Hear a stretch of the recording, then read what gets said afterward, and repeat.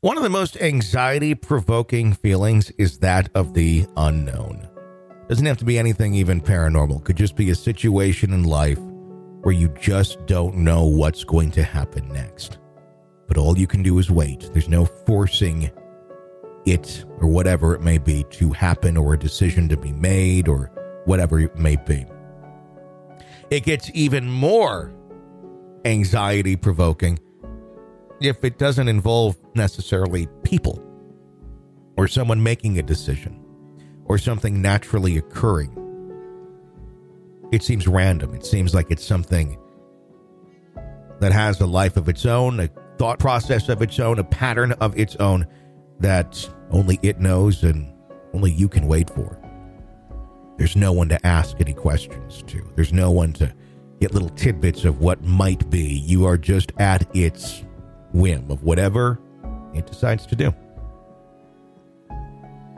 Is this good? Is this bad? What is going on? On today's episode of Real Ghost Stories Online, we hear about two stories of possibly unseen evil. A young man moves in with his girlfriend at an old farmhouse that she's renting. A farmhouse that may be infested with either the spirits of the former residents or, according to the exorcist they talk to, a Catholic exorcist in the diocese, something evil. Then a police officer, late at night, not always about fighting crime, but it's about sometimes encountering the living dead, as he explains to us several unexplained calls that he's been on over the years. It's a great episode. EPP bonus episode number 426 of Real Ghost Stories Online. My name's Tony Bruschi. Stay with us.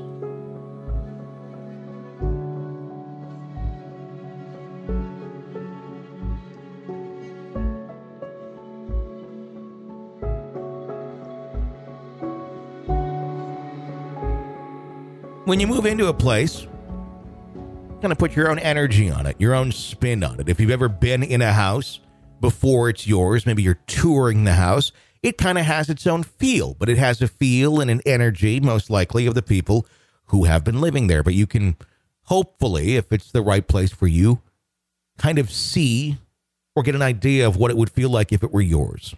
And then over time, you hopefully make it just that if you end up calling it home. What happens when you move into a place and it doesn't seem to want to be anybody else's?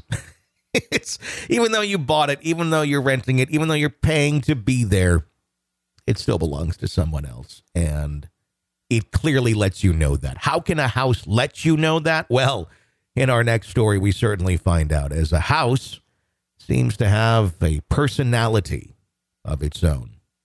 A personality ends up driving the couple who lives there to talk to a Catholic exorcist about how to calm their house down. Take a listen.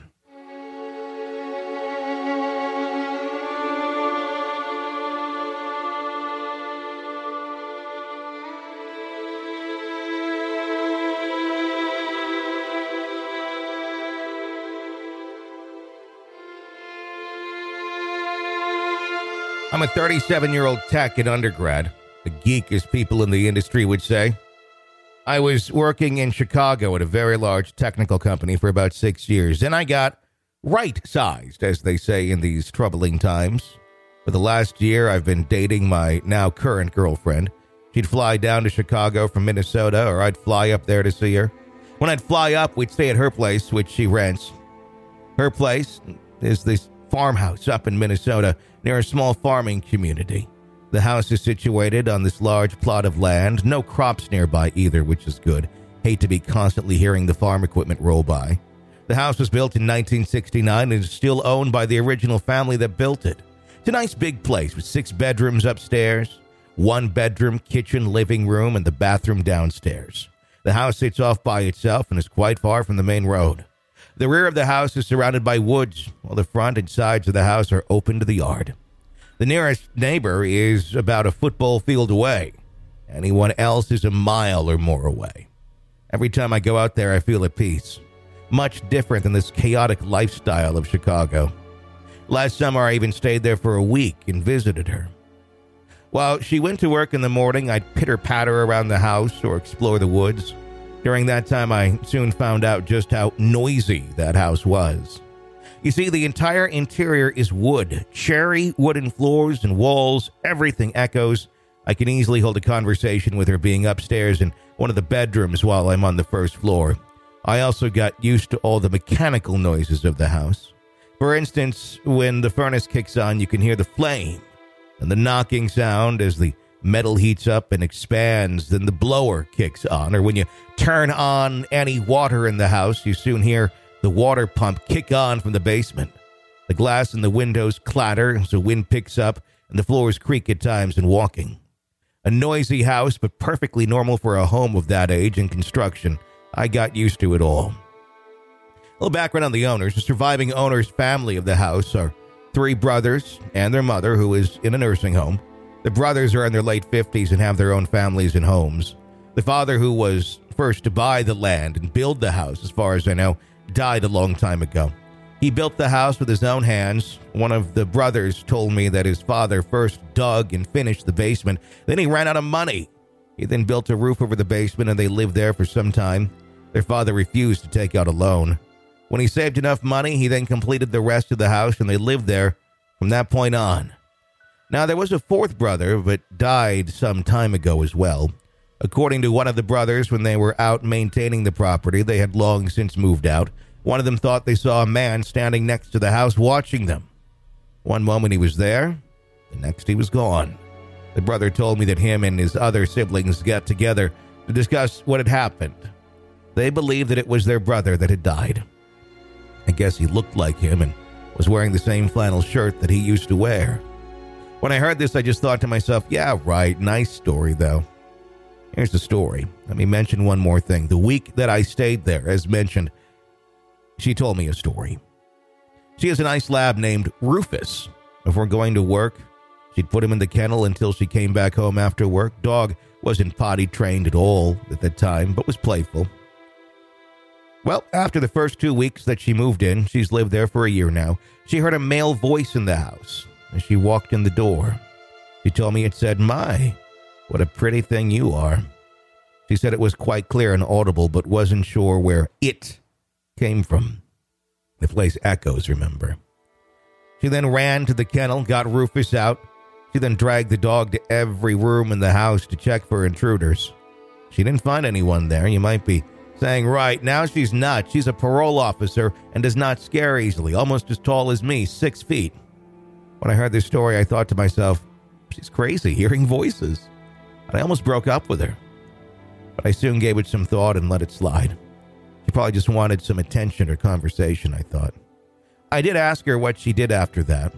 She told the brothers, and they agreed that it was probably their brother that passed away or their father, and that one of the two was talking to Rufus, the dog.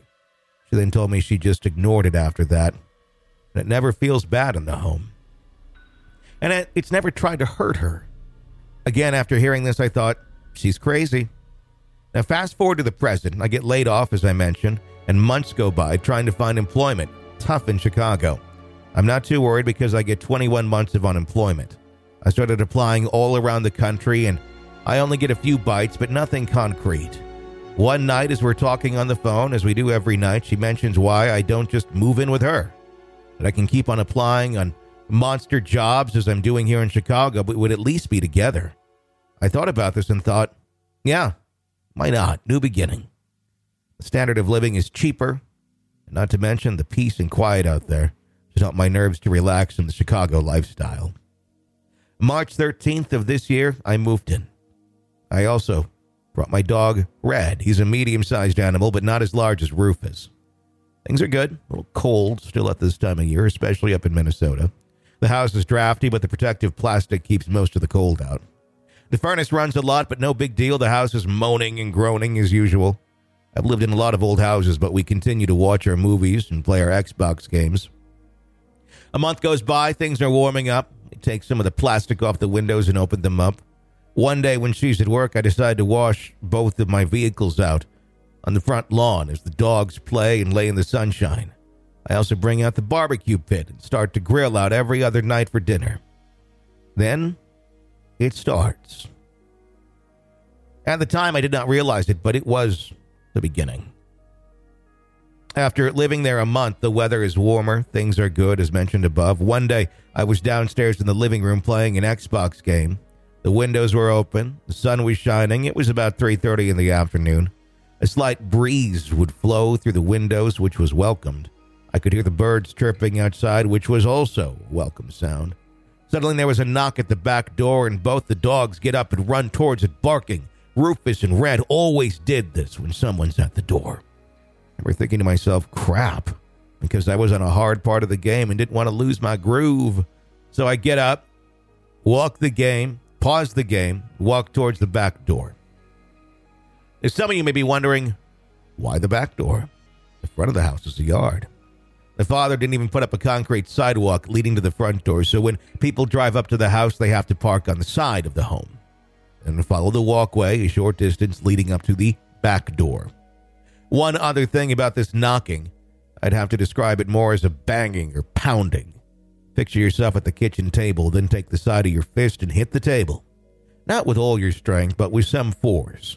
Do this 4 times with less than half second between each hit, and that's what it sounded like. I was walking to the door. I remember thinking to myself, geez, that knock was a little bit of a load to it.